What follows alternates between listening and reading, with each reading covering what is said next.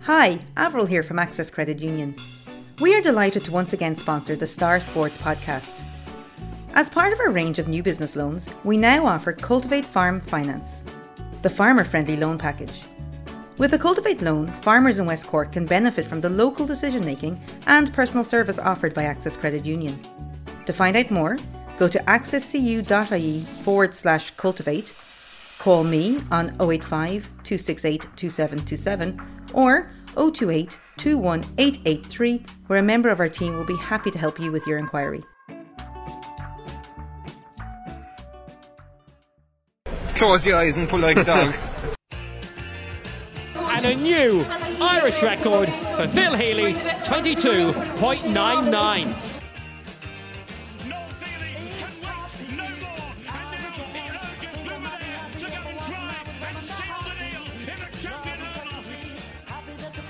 Christy Cooney hands over the Sam Maguire Cup to Graham Canty, Cork All-Ireland champions for the 7th time ever. Hello and welcome to the Star Sport podcast. My name is Jack McCarran of the Southern Star and I'm joined as always by Star Sport editor Kieran McCarthy.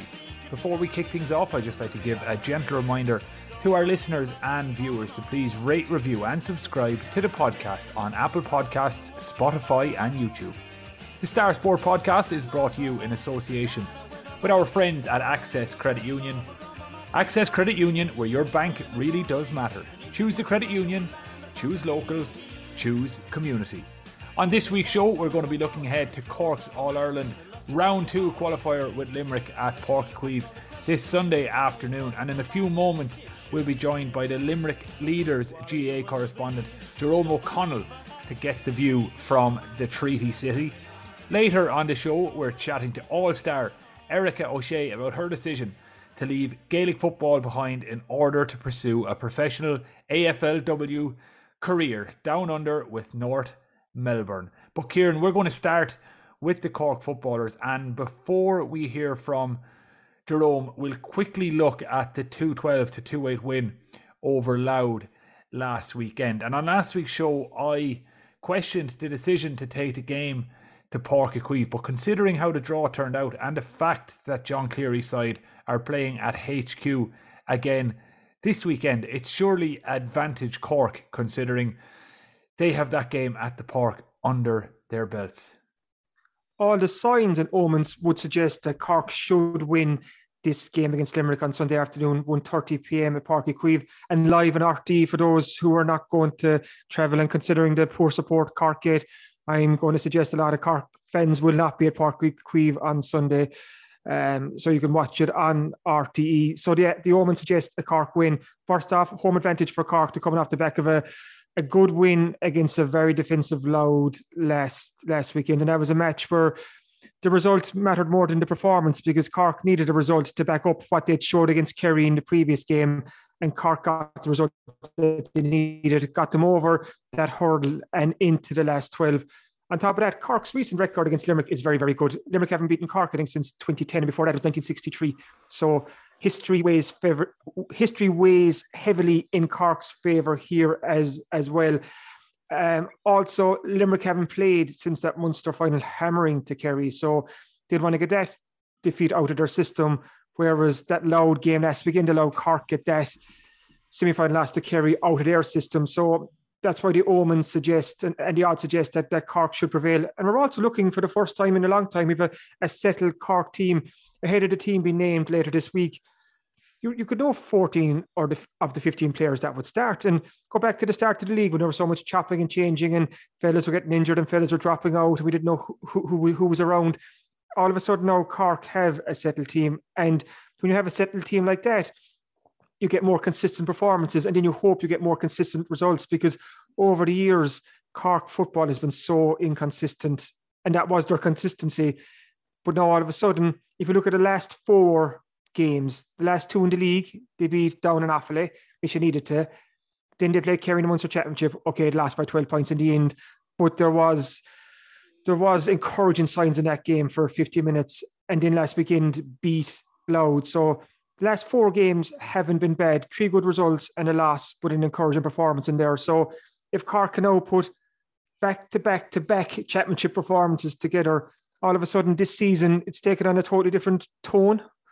Kieran, talk to me about some of the performances then from last weekend before we look too deep into the Limerick game, because a player who there were some question marks about after the Kerry game, not necessarily question marks around his inclusion in the team, but just his performance in the Munster semi-final, and that was Cork's captain, Brian Hurley, Castlehaven's Brian Hurley.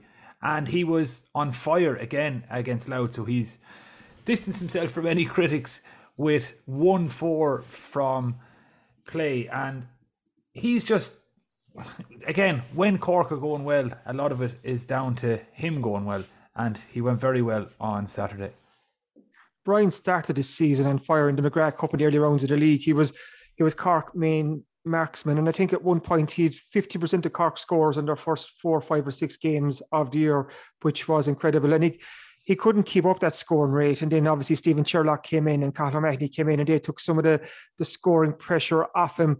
But you're right, in the semi-final against Kerry, he had one of his poor days at the office. He didn't score that day. He just didn't get into that game at all. And I think his performance that day was highlighted because Sherlock and Cathal O'Mahony did so well. I think Cathal got 3 points from play that day and some super scores as well. So all of a sudden, you're right, there was almost a few very, very small question marks about Brian. But I don't want to over-egg the pudding. It wasn't like there was calls for him to be dropped or anything even close. But it was just good to see him back into form. We know he can reach. 100%, because he wouldn't have been happy with his performance against Kerry, and he knows he can do better. And he delivered again for Cork against Louth last weekend. Like you said, he got 1-4 there, and he got 1-4 in a game where, like we said, Cork were up against such a defensive Louth team. Like they had 15 men behind the ball for almost a full game, so it was very hard for Cork. They were prodding and probing, just trying to find that space to get the scores. Yet he still came up with 1-4.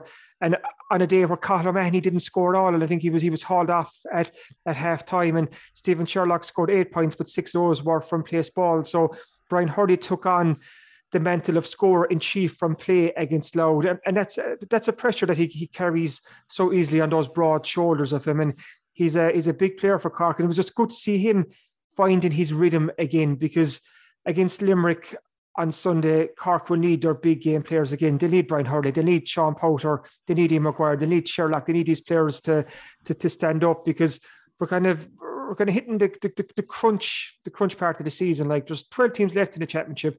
After this weekend, there'll just be 8. And for Cork to be in that final 8 would be bonus territory after what we saw earlier in the league. And Brian Hurley will be a key man to get Cork over the line on Sunday. Just on Stephen Sherlock then, because obviously you mentioned he kicked 8 points, 6 from frees. But in a game like that, when it's so tight and there's not much flow in the game, having someone who's as trustworthy as Stephen Sherlock from place balls is absolutely crucial as well, isn't it? We saw it in the Leinster hurling final on Saturday, where there wasn't much in the way of open action. But when you have a player like TJ Reid on frees, he's going to be the winning of the game. And the same was the case for Cork with Stephen Sherlock. So if he can continue that free-taking form into the Limerick game, it's just all thumbs up for Cork. 100%, because those frees in a tight game like that, they keep the scoreboard ticking over. And like we're talking about last week, previewing the Louth game, Cork just couldn't allow themselves to fall behind to Louth or being pulled into a real dogfight. And Cork always kind of had their noses in front, even though Louth were always hanging on to the Cork coattails. Even in the second half, they just wouldn't go away, Louth. But Sherlock's frees, as well as, like we said, 6 frees, it just kept that scoreboard ticking over, kept Cork ahead, kept Cork, which was important for Cork to be in front in a game like that. But an issue actually from the game is that Cork had only 3 scorers. You had Sherlock, Brian Hurley and Colm O'Callaghan got a goal, and that's for the scores. You need more than three players scoring against Limerick this weekend. I think you need the likes of Cathal O'Mahony stepping up. Probably need a lot more from the Cork half forward line as well. Looking there at O'Mac Sweeney, Dan Deneen and John O'Rourke. We know John O'Rourke has scores in him, and so do Dan Deneen and O'Mac Sweeney. So we probably need more off them as well, because Limerick won't be pushovers. Okay, Cork will be favourites, but this is a Limerick team that beat Clare in the first round of the Munster Football Championship. They didn't beat Tipperary in the Munster semi-final. They've also won promotion from Division 3 up to Division 2 for next year. So they're a team that's made huge progress this season, and they won't fear coming to Cork on Sunday. Okay, like we said, Cork have the record, they have the momentum, they have history behind them. But this Limerick team under Billy Lee, they can see the chance for a scalp here, because if we're being honest, over the last couple of years, this Cork football team has not been great. Lost to Tipperary in the 2020 final after beating Kerry in the semi-final. So Cork have fallen down over the years because they haven't been able to back up good performances with another good performance. That's why this game now is really, really important for Cork football. And you could almost use Paddy Kelly, who we had on last week's podcast. One of the quotes he mentioned to us, he said, you wouldn't mind if Cork went out to a team that are better to them in this championship. And that still holds true. And you can't say right now that Limerick are better than Cork. So that's why Cork should win this game. But it's also why it's a dangerous game for Cork, because Limerick will not fear coming to Páirc Uí Chaoimh and Leeside on Sunday. Okay, Kieran, well, let's look ahead to Sunday's game. And you spoke a little earlier to the GAA correspondent from the Limerick Leader, Jerome O'Connell. We're joined now on the podcast by Jerome O'Connell of the Limerick Leader to have a look ahead to this Sunday's All-Ireland Senior Football Qualifier in Páirc Uí Chaoimh. And we're going to get this from the Limerick angle. So what was the reaction like in Limerick this week, Jerome, after the draw was made? On paper, it's a good draw for both counties because they've avoided trickier ties, you could say. Yeah, I suppose. I'm not sure that anyone really wanted a repeat with Clare again so soon as well. So that that kind of left Cork then, or you're looking at, as you said, the big guns of Mayo and Armagh. So yeah, I suppose both supporters in both counties can look at it as something to aspire to winning, and that's what you want from any championship game from the outset. And is victory attainable for Limerick? I suppose supporters will look at it and say, yeah, victory is attainable, in some aspects. If you were playing in Armagh or Mayo and asking the same question, you might think, yeah, maybe it might be out of our reach, like you need something special and you need them off the boil or whatever. But, the Cork or the Clare games, would have been seen as, yes, it's attainable at least. And that's, that's something to aspire to for any championship game. Let's chat a bit about Limerick's season so far. So one promotion from Division 3, so Limerick will be in Division 2 alongside Cork next season. Munster Championship went quite well, beat Clare on penalties in the opening round, then beat Tipperary to get through to first Munster Senior Football final since 2010 before losing to Kerry in the final. So put the Munster final aside for a moment. This has been a season of progression for the Limerick footballers. Yeah, it has. And you're actually on the nail in one way when you say leave the Munster final aside, because I think you have to do that first of all to see where they've come from. And they've come from a dark place, to be honest. 2018, 2019, you're looking at Limerick ranked 31 in Ireland by Allianz League standards, and now you're looking at them into the top 16, and they're on merit, I suppose. 2 promotions in 3 years. And the same progress in championship. It's 4 Munster championships in a row now that Limerick have tasted victory. It's the first time in 30 years that's happened, from back-to-back championship wins this year. The first time since 2009 that's happened. So there's been continuous progress, and I suppose from Billy Lee's point of view as well, he's kept the large core of his players in situ. It's quite an experienced group of players now.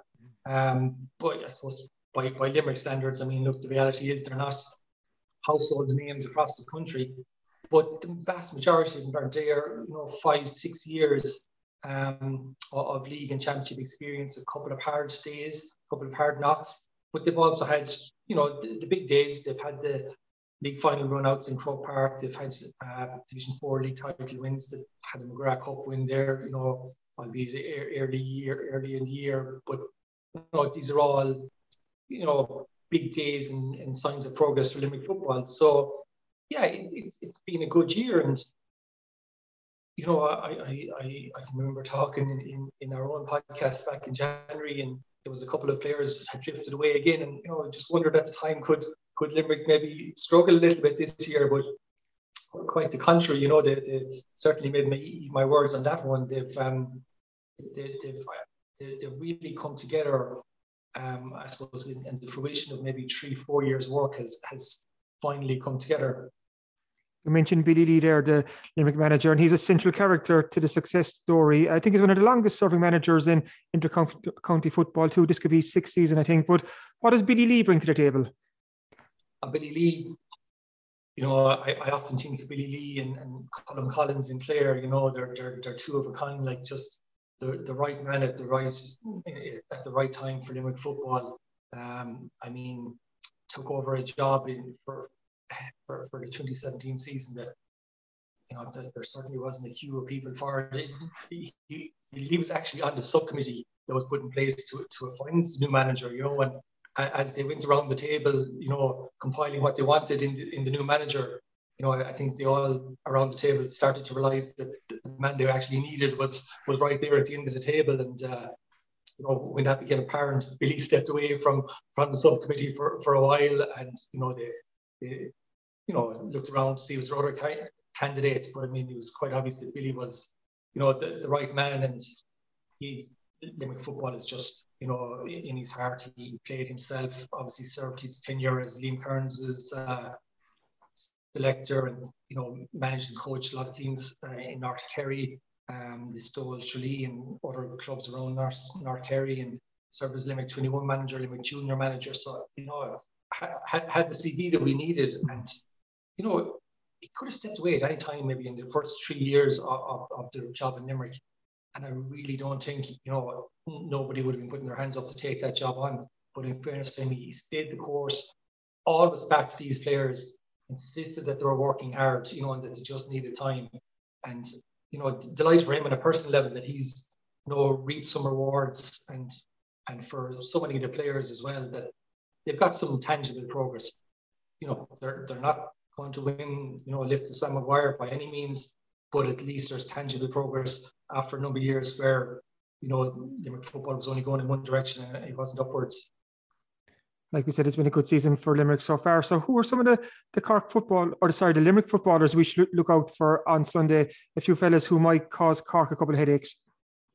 Yeah, I think Limerick football team announcement on Friday night, I assume it'll be interesting, because the team that played in the Munster final, we would have thought was their strongest team, and it's a team they've gone to where possible throughout the league campaign and throughout the championship. But I suppose, with so many questions asked of them, and obviously the heavy defeat in Killarney, it'd be interesting to see, do they make changes, or do they, stick with what had been the tried and trusted? Obviously massively experienced Donald O'Sullivan in goals, and credit to him, he came up trumps a couple of times in Killarney as well when called upon with some good saves. He's the joint captain, longest serving inter-county squad member on the group as well. He's key. Brian Fanning, full back, scored a wonder goal against Clare in Ennis in the first round as well. Probably one of those that stood up in Killarney as well. He'll be key. Half back line being Corbett and Cian Sheehan, both from county champions Newcastle West. They're two massive players for this group. Cian Sheehan was probably Limerick's best man in the Munster final as well. Carries ball forward from the half back line, kicked a couple of points down in Fitzgerald Stadium as well. And he's, for me, probably Limerick's best footballer of the year. Forwards division then. The forward division just didn't click, in the Munster final, or didn't get the opportunity. We didn't have the platform for possession. No forward scored from play, and you're not winning games with that return. But Hugh Burke is one in the corner who just Limerick need to get him on the ball. Makes things happen for a forward division. Didn't really happen for him in Killarney, and we've got big, strong, pacey runners in half forward with James Naughton, who would have played a bit down in UCC a couple of years back. Brian Donovan and Adrian Enright, and they're three big, strong, powerful runners that we've profited off all year. Mm-hmm. But again, Kerry closed that avenue down, quite smartly in the Munster final. So be interesting to see if they look to rejig any of that. But as I said, it's been the tried and trusted 15, so it's hard to see where they could make changes. It's a challenge for Limerick too, Jerome, to see how they react to that defeat to Kerry in the Munster football final. Like, it was a heavy loss to take, but in fairness, most counties in Munster have suffered at the hands of Kerry over the last couple of years. And now we have this kind of situation where you've Cork, Limerick, Clare and Tip, and we look at over the last couple of years, Tip beat Cork in the 2020 Munster football final. Cork and Clare games have usually been quite tight the last couple of years. So there's almost that kind of that battle for that second place team in Munster ongoing at the moment. And this is a chance on Sunday just to see who might be the second best team in Munster. But there's that challenge for Limerick to get that Kerry game out of their system. And it's coming against probably a good team for Limerick in a Cork team that's on an almost equal footing. Yeah, it is. That's why I said earlier that to look at the season, if you take the Munster final out of it, you know, I don't mean that Billy Lee and Maurice Horn and the management will want to just, you know, put a line through it and forget what happened in Killarney. I'm sure they won't, you know, I'm sure they'll have looked at it and, you know, Maurice in particular, very good to analyse and to point things out. And they will have to take learnings from it. And, you know, there's no denying it was ugly. You know, Limerick were beaten 23 points and it was an easy 23 points. As I said, not scoring from play, just finding very, very hard to get any forward ball at all. So I suppose mentally getting over that is the big thing. I know they got back in the horse, you know, fairly soon after it again. Had their few days off. They've had a bit of a run out since, and you know, they'll be keen to make amends for it. I remember speaking to Billy after the league final before the Munster Championship, and just saying to him like that. They've been really good for the last 2 to 3 years of bouncing back from a defeat, be it league or championship, that they're very, very good to learn and to move on. But like this is a big ask. You know, you're looking to move on from, you know, I suppose somewhat of a humiliation on live TV in the Munster final. You know, so it's a bigger ask. And I suppose, as you said, and as we started out by saying, at least it's a game that's attainable to win.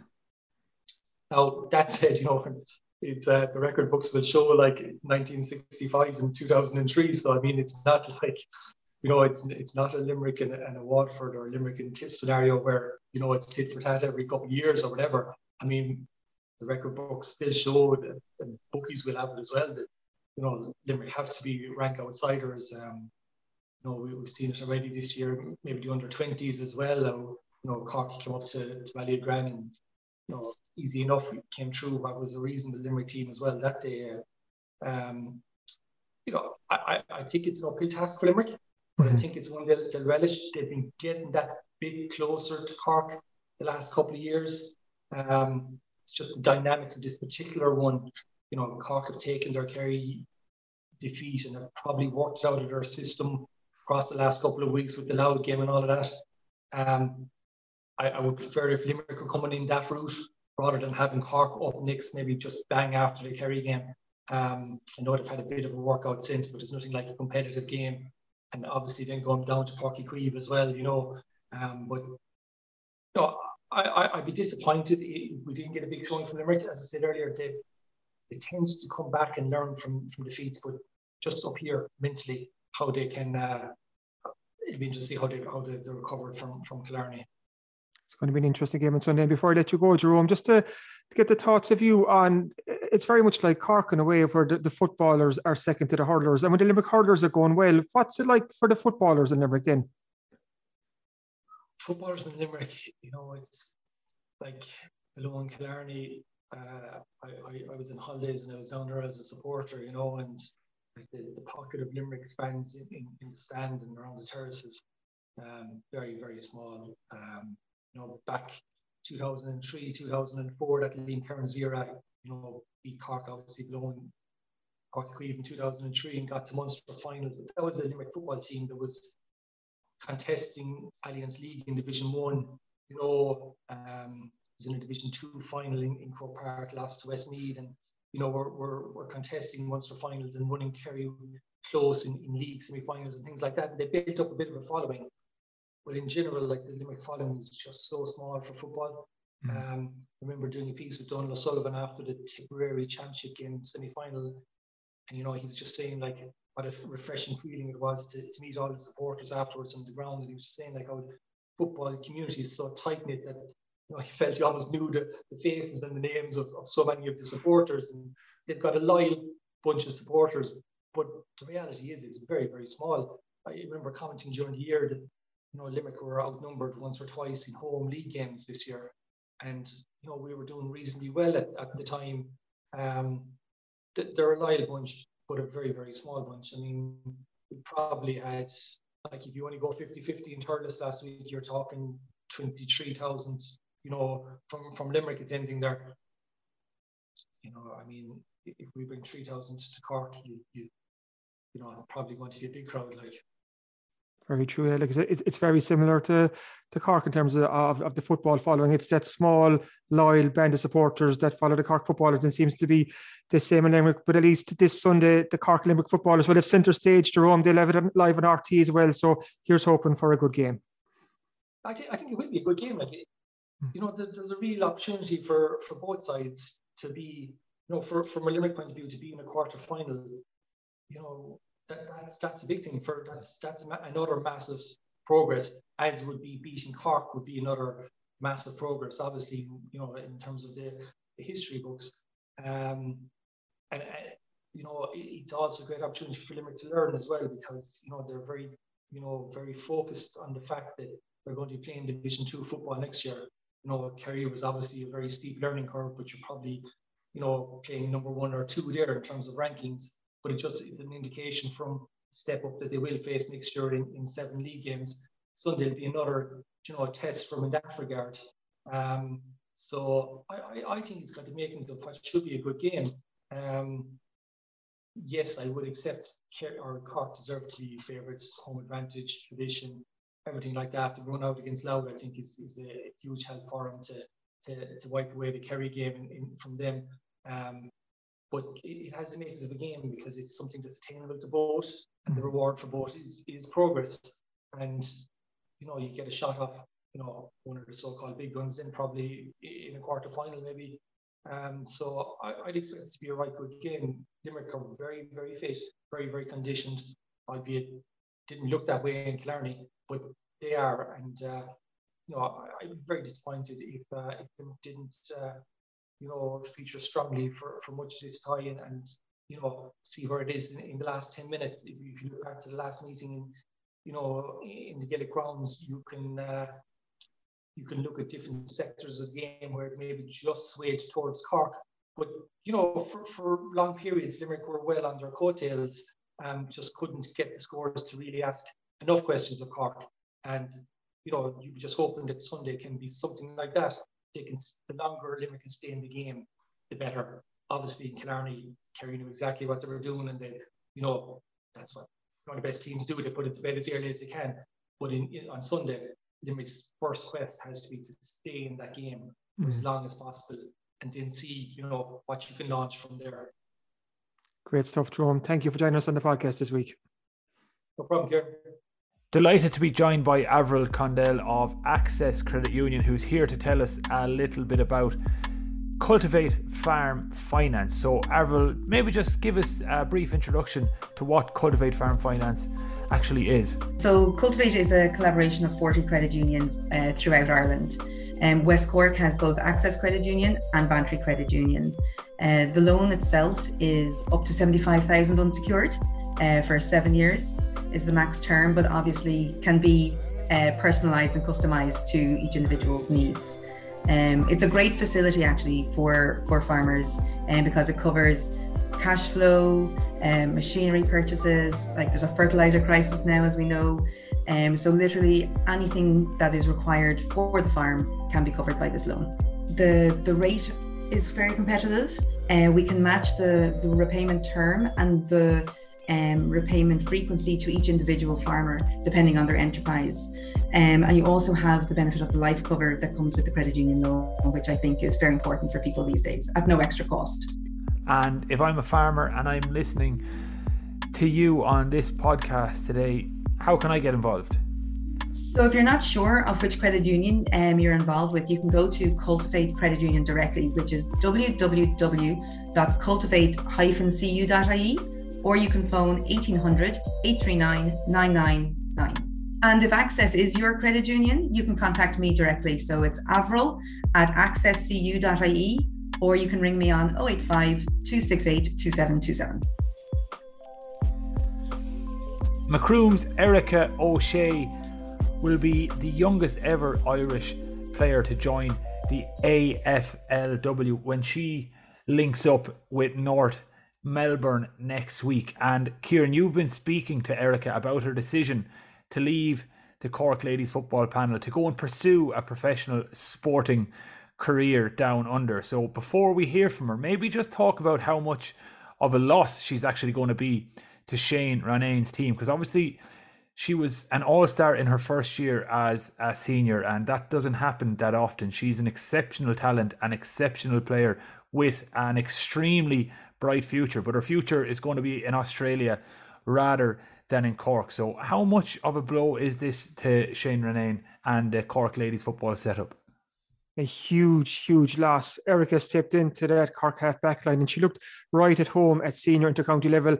And we all know ourselves that it's not very easy to step up from minor or under 20, whether it's the men's game or the women's game, to step into senior and look right at home. But she did that. And the last 2 seasons with Cork, she was just immense driving forward from the half back line. So from a Cork football point of view, Erika's a huge loss, massive loss, because she's an all-star defender last year. And that just marks out her talent. And she's only 19. So you're looking at the next decade of Erika O'Shea on this Cork team, but she's decided to pursue a different sporting career option, and the very best luck to her. I think we'd all love to be heading off to the sun in Australia for a couple of months, and that's what she has before her. She's heading out there quite soon. And while it's a huge loss to Cork football, it's such an exciting time for Erika O'Shea and her own life and her own sport and adventure, because how could you turn down the opportunity to be a professional athlete down under? So fierce exciting time for her. And it's interesting, Jack, that last week when North Melbourne Tasmanian Kangaroos is a team that Erika's joining, they announced that both Erika and Vicky Wall have signed with the club for the year ahead. And there was quotes on their website which are very interesting, and they came from AFLW talent and performance manager Rhys Harewood. And what he said about Erika, and I'm just scrolling down to it here. We've been really impressed with the traits and impact Erika has shown with Cork. Her speed, agility, and ability to cover the ground stand out, as well as her capacity to find a balance between defending and attacking in Gaelic. And we think her attributes will give her scope to play through a variety of positions for us. At just 19 years of age, Erika has plenty of upside and is a player who we feel can grow with us over a period of time. She can't wait to arrive in Melbourne and begin her journey. That's what Rhys Harewood said. And as you'll hear from Erika quite soon, she can't wait to get going. And it's just such an exciting time for her. Who knows, we might see her back in the Cork jersey in years to come, and she might come back even a better footballer for the experience that she'll have in Australia. But for now, Jack, I think just to wish Erika all the best. And as you'll hear from her at the end of the interview, there's an open invitation to the Southern Star, if ever we're in Australia, that she'll put up the Star Sport podcast. So it's something to keep in mind for later in the year, Jack. In the middle of last week, North Melbourne confirmed the signings of both Vicky Wall and Cork's Erika O'Shea for the upcoming AFLW season. So even though this has been in the pipeline for some time now, it's starting to feel real. So Erika, what's it like to have that contract signed and the move rubber stamped? It's moving ever closer. Every week it's getting closer, yeah. It's something I'm really excited for, obviously. It's going to be a big change, but it's something I always wanted to do, and it was a dream come true when I finally got the offer. So it's something, obviously, it's going to be a big change, but I'm very excited all the same. What was it like last week when North Melbourne, they officially announced that yourself and Vicky are joining them? I suppose it must have been pandemonium since you've been pulled from pillar to post. You've been the woman of the moment. Yeah, it might be hectic now. It's hard to make time for other people and meet up with everyone before I go. But I'm so lucky Vicky's in the same club. She's such a talented player. It's going to be great to have another Irish person there. So I was delighted to see that too. What is the plan over the next couple of weeks? Have you a date when you're going to fly out from Cork and you're going to get over to Melbourne and get set up? So they're aiming for mid-June now for me to fly over for pre-season. So that's obviously coming very fast as we're already in June. But I am obviously, whenever they tell me to fly out, I'll be gone. So it's whenever they call it. Have you a bucket list over the next couple of weeks? A couple of things you want to tick off here at home before you head down under? Yeah, there's definitely a good few places I want to see before I leave, and a lot of people I need to say goodbye to, obviously. I have a lot of busy life now between now and the time I go. But it's fierce exciting, Erika. And but I want you to take me back to the start of this particular chapter in your life when you first realised that a move to Australia to play Aussie rules was a reality. When did it all start? Perfect. So after I won the first All-Star, I got contacted by Mike Grant, who's so talented. Mike is a great man. He really helped me out throughout the year and throughout the move especially. But Mike asked me what was my plans, and I didn't really think much of it since. I thought it was, just one of those texts that go out to a few people. But Mike has been unbelievable. I couldn't say enough things about Mike. He's always helped me throughout the whole move. And then after I won the first All-Star, I was talking to Mike, obviously. And after that, Vicky Wall was getting watched for the last couple of years, I think. And I man-marked Vicky in one of our practice matches against Meath. And it was recorded for the league. And I got contacted by North Melbourne privately then. And I said to Mike, and I went from there. So that kick-started, like I said, this exciting new chapter in your life. But it probably came to a point then, Erika, you had to make a decision. Okay, am I going to stay here at home and continue playing football with Cork, or am I going to pursue the chance to be a pro athlete in Australia? So how hard a decision was that when it finally came to making that decision? It was very, very difficult because Cork senior ladies, they're such a talented group of girls. And it was always something I wanted to be part of, the Cork squad. And when I finally made it, it was a dream come true, obviously. And so that leaving that behind after being a young child, playing football the whole way up, thinking I want to be like Orla Finn and all these girls and playing alongside them. So that decision to leave the girls was very, very difficult. But I was so lucky I got all their support and the support of the management for whatever I wanted to do. I'd be fully backed by the team, which I was really lucky. And after that, I just had to sit down with my family as well and just discuss college and how I could continue that. And luckily UL have been great too. So it gave me a chance to balance and prepare my studies for my exams when I come home. And yeah, it really worked out. Everything came into play and everything just worked out for me. So I had to take the opportunity. Before I talk more about Cork football, I have to ask, what was that conversation like at home when Mom and Dad realised that Erika was heading to the other side of the world? How did they take the news? You can only imagine. I'm the baby of the family, so it didn't go down too smoothly, but at the same time, they're always there to support me. Like, my dad wants to come out with me and settle me down first in Australia, so he's going to fly over with me because I'm so young. I'm only 19 still, so I have a good bit of maturing to do. But my mum, she's obviously over the moon as well, but she's so sad to leave me go. But it's something I always wanted to do, and they know that, so they're happy to be there for me. Like we're saying, it's just a brilliant opportunity, and it's one you just couldn't say no to. So you were saying there about the Cork football, they gave you great support. So what was that conversation like with Shane Ronayne when you said, okay, Shane, I'm deciding to go down this path for the time being? What was his reaction? Obviously gutted to lose you because you're such a key part of the Cork team over the last couple of years, but probably happy for you in the sense that it's an adventure you're setting off on. Yeah, Shane was very understanding. He kind of talked to me as a person and said, whatever I wanted to do, that it was my decision, and he'd be supportive no matter what. So I was really lucky that way, and he told me I was always welcome back. So I was really lucky I had a good manager that way to put me on the right path. As whatever I wanted to do, I'd be supported. So I was very lucky. Shane was so good to me. Was it hard to watch the Munster final recently, Cork and Kerry down in Clarny? It was very tough now. I'm not going to lie, not to be a part of it. It was hard. But at the same time, I was just thrilled to see the girls win the cup. They deserve it. The hard work they put in. It was a long time coming anyway. And you even mentioned there, Erika, as well, kind of education-wise, you're a student in UL. So how's that going to pan out over the next 12 months? So UL have been unbelievable. All the people above, DJ Collins, everyone, he's the coach above. Everyone has been so supportive of me being up there. And we actually won the O'Connell Cup this year. So they're obviously a very good, strong team.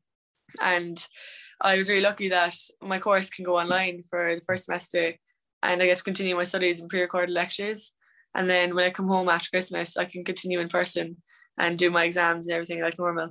So I'm not missing out on anything, which is great. So that skewed my decision as well to help me go for the leap of playing Aussie rules.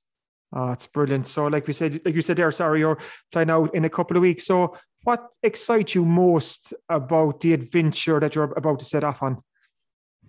Definitely meeting new people and learning the new sport. Like I love like new sports. I played basketball when I was younger. I played football. I did gymnastics. I love like being sporty. So thought of learning a new sport. I'm really excited for the journey now. I can't wait for it to come. And I'm definitely excited to see Australia. I've never been there before, so it's something I always wanted to do. I want to go traveling Australia. So hopefully I get the chance to do that after the season. And how have you kind of, I suppose, the last couple of weeks and months to try and acclimatise to a different shape ball? You're obviously going from the round ball to the oval ball. What have you done here at home to try and help that transition? Yeah, I actually met up with a few people now who've been really good to me. Definitely Jerome O'Shea. He's been excellent. He's the former Cork footballer. He went out playing Aussie rules as well, and I met up with him for a kick, and he was so good to me. I couldn't speak highly enough of him. And I met up with Stefan Onkibar from Kerry as well, and he helped me a good bit too. They all just teach me the skills and like what's going to happen when I go over. Like they've all been through it, so I was really lucky to have those two lads to help me out and show me how to play, as well as Mike Moran, who showed me a lot of skills as well. He's been very good. But like even just to have Kieran and Stefan's background of how they travelled over and how they experienced being in this new club, learning a new sport, it was great just to get that insight. And I'm so thankful for them for giving me the opportunity to go kicking with them and like listen to their stories. Even to have that, like you said, that insight into the journeys that they have, because like you said, you're 19 years of age. Like, is any part of this daunting to you, the fact that you're leaving home, going to Australia and setting off and like you said, on this adventure? Like, is it daunting really? Yeah, it is obviously very daunting, but at the same time, it's a once in a lifetime opportunity as well for me, and I have to grab it while it's there. And like, I know I'm very young, but I'm hoping that because I'm so young, it'll pay off, that if I stay out there for a few years, that I'll be like excelling in the sport, hopefully. But I've obviously had big moments like playing the All-Ireland final when I was still a minor and stuff. So I feel like the fear is kind of going out of me slowly. So hopefully that'll pay off now and I won't be as scared going over. And what's your expectation for your first season over? What's your target? I'm obviously excited just to get involved in the sport and try out the team as best as I can and learn and adapt to the actual ball, like you said earlier. But I'd say I just physically get stronger and go to the gym a bit more, get bigger and more physical, and yeah, just go from there and see how we get on. Tell me what it was like. So the first time you kicked the oval ball, which direction did it go? I'd say no, Mike Moran would tell you that. I didn't go well for the first few, but I got the hang of it eventually, thanks to him. But yeah, no, it was hard to get used to. There's a lot of skill to it. But when I met up with Kieran and Stefan as well, they were teaching me small knacks of how to get used to it and how to point the ball when you're shooting and stuff. So it was actually great that way. Like, this is an opportunity for you, Erika, to push yourself, to do something completely different. Does that part of it excite you as well? Definitely. Like I'm obviously just really, it hasn't even hit me properly that I'm moving, to be honest with you. Like it's still like over my head. It's still a dream come true. Like even they're sending me on plans at the moment to do training, like running and gym. And I'm actually lucky that the Castle Hotel gym in Macroom, they've been excellent to me. Like I don't think I'd be as well prepared going over without them. The lads below in the gym, Mackie and them, have just been exceptional. Like go through all the drills and everything, all the program I'm supposed to be doing. And they just went through everything with me below. So I'm really thankful to Rory and everyone for giving me membership to help out. And over the last couple of years too, we've seen a lot of footballers head off to the AFL. Have you picked their brains? I'm even thinking like Breed Stack is obviously a Cork football legend, and she's had her time over there, the Cora Stauntons and Orla Dwyers of these. Have you tried to touch base with any of these to get insight, or are you kind of setting off on your own path? No, I've actually touched base with a few of the girls now. Like I was actually talking to Ash Mack a good bit before I made a decision. And she was excellent to me. She getting through small things of what I was supposed to know about, like before I go into contracts and stuff.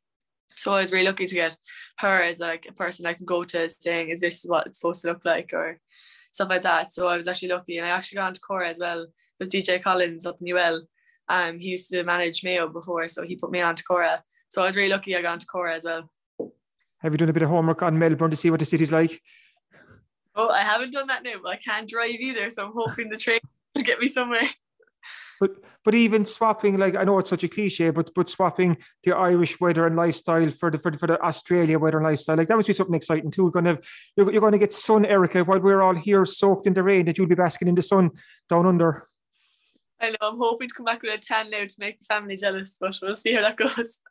But do you think too that this could, like, what you're doing, it's so exciting, but it could open the door for not necessarily Cork footballers, but other footballers. I know there's a lot going over at the moment, but they see the opportunity like this, that the AFL is growing, that like you might be the first from Cork of more to follow. Yeah, I hope that, because I want girls to know that if I can do it, that they can do it. Like, I came from a small club, obviously, and I'm after playing with Cork seniors now and heading over to Australia, and like if I can, they can too. Like, I met up with the Cork under 14s after their match, and I was talking to the girls there, and I met up with the Cork under 16s as well. And just, I want to tell them that, you know, it's possible, that something they should look into in the future, because like I'm the same as them. I trained in the same pitches as they did, and I got to where I got by training and working hard. So I was saying to them that if it's something they want to do, just keep working and they'll definitely get there. And what do you think that Aussie rule coaches over see in Irish football players that make them think, okay, we want to bring Erika O'Shea over here. She has what it takes to be a success in this sport. We want to bring Vicky Wall here and so on. What do you think it is about football that just complements Aussie rule so much? I think just the speed of it, of like football, like especially with the ladies now, everything's gone so quick, and fitness plays such a big game of it. So I think it's just speed stands out to them, and like obviously a bit of aggression too. I feel like all the girls that have gone over have been like very tenacious players. So hopefully I'll follow in their footsteps when I go over. And we mentioned Vicky Wall a couple of times on this chat as well, Erika, and Vicky's going to North Melbourne as well. You've obviously touched base with her over the last couple of weeks. How excited are you both to head off together? Yeah, I touched base with Vicky. She's a lovely girl. Like we're both really excited for the journey, obviously, because it's going to be a very new experience. But like, we're both lucky to have each other, like someone from home, from Ireland, like, and we can bond with the new experience of like how to cope with taking up a new sport and stuff. So it'd be great to have her over there, and she was saying the same. So it's just going to be a great experience for both of us. No, it's brilliant. It's fierce exciting. Just want to wish you the very best of luck, Erika. We'll be watching your story and your journey very closely from back here in West Cork. And no doubt we'll be in touch. We might bring the podcast to Australia at some point in the next couple of months. We might catch up with you again. Definitely. Give me a shout if you're ever over there. I'll have you sorted for accommodation. Brilliant job. Thanks, Erika. Thanks for listening to the Star Sport Podcast, #1 for sport in West Cork. Okay, Kieran, before we wrap up this week's Star Sport Podcast, we're going to quickly run through what's inside this week's Star Sports section. And away from the main section, there's a very special pullout that I know you want to let the world know about. Yeah, we've an 8-page West Cork Skeena Skull football finals pullout in Thursday's Southern Star.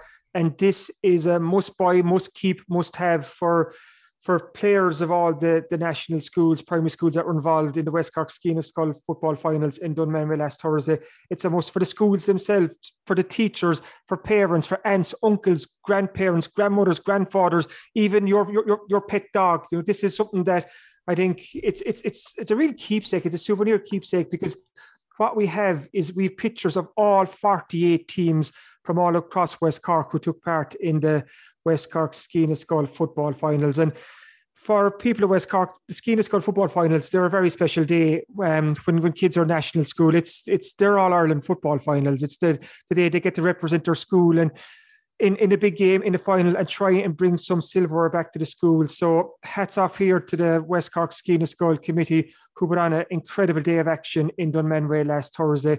There were 24 finals played over 2 pitches last Thursday, and that was boys finals, girls finals, mixed finals. There was 48 teams there from 40 different national schools, and they had qualified to get to finals day. I think there were 70 or 80 national schools took part in this event at the very start, and the 48 teams got to the final. So huge day for all those young players there, and it's all captured in this Thursday Southern Star.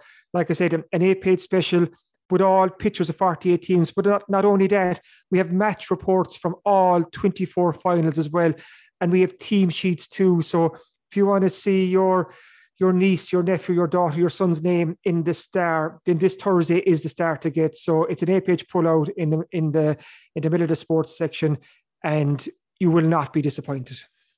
Yeah, absolutely. I've had a quick preview of it myself, and it's a lovely piece of work. And as Kieran said, a wonderful keepsake if any of your family or friends were involved in the Skeena Skull finals last week.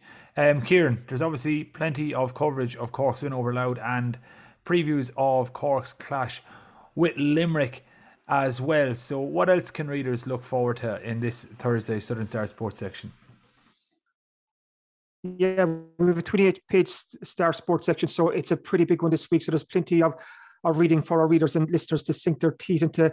I think a popular page in this week's sports section will be a review of the Cork Miners' brilliant Munster football final win against Kerry last week. A 25-point turnaround in less than 3 weeks, an incredible win. Cork Miners put Kerry to the sword, 3-11 to 0-9. And the result now is an All-Ireland quarterfinal against Derry this week. And I spoke to Cork Minor manager Michael O'Brien about that. So that's well worth checking out. Also, County Championship action, it's up and running. On Tuesday night, the Carbery Hurlers lost to Avondhu, while Carrickdown beat Muskerry in the opening round of the Premier Senior Hurling Championship Division Colleges section. And we've match reports and reaction from both games there. Also have a match preview of the Carbery and Beara footballers are both in County Championship action this Thursday night. So get your star early on Thursday to find out who's on the Carbery panel, who's captain this year, what big name players are back in with the Carbery footballers this year, while we also chatted to Beara manager Andrew Fitzgerald. Plenty else going on. Maeve O'Neill and Jane Buckley, two young athletic sports stars from West Cork. They both won All-Ireland Schools gold medals last weekend. The Kennedy Cup is kicking off in Limerick in UL next week, and we have a preview of that. The West Cork team is travelling up there, and the best of luck to them.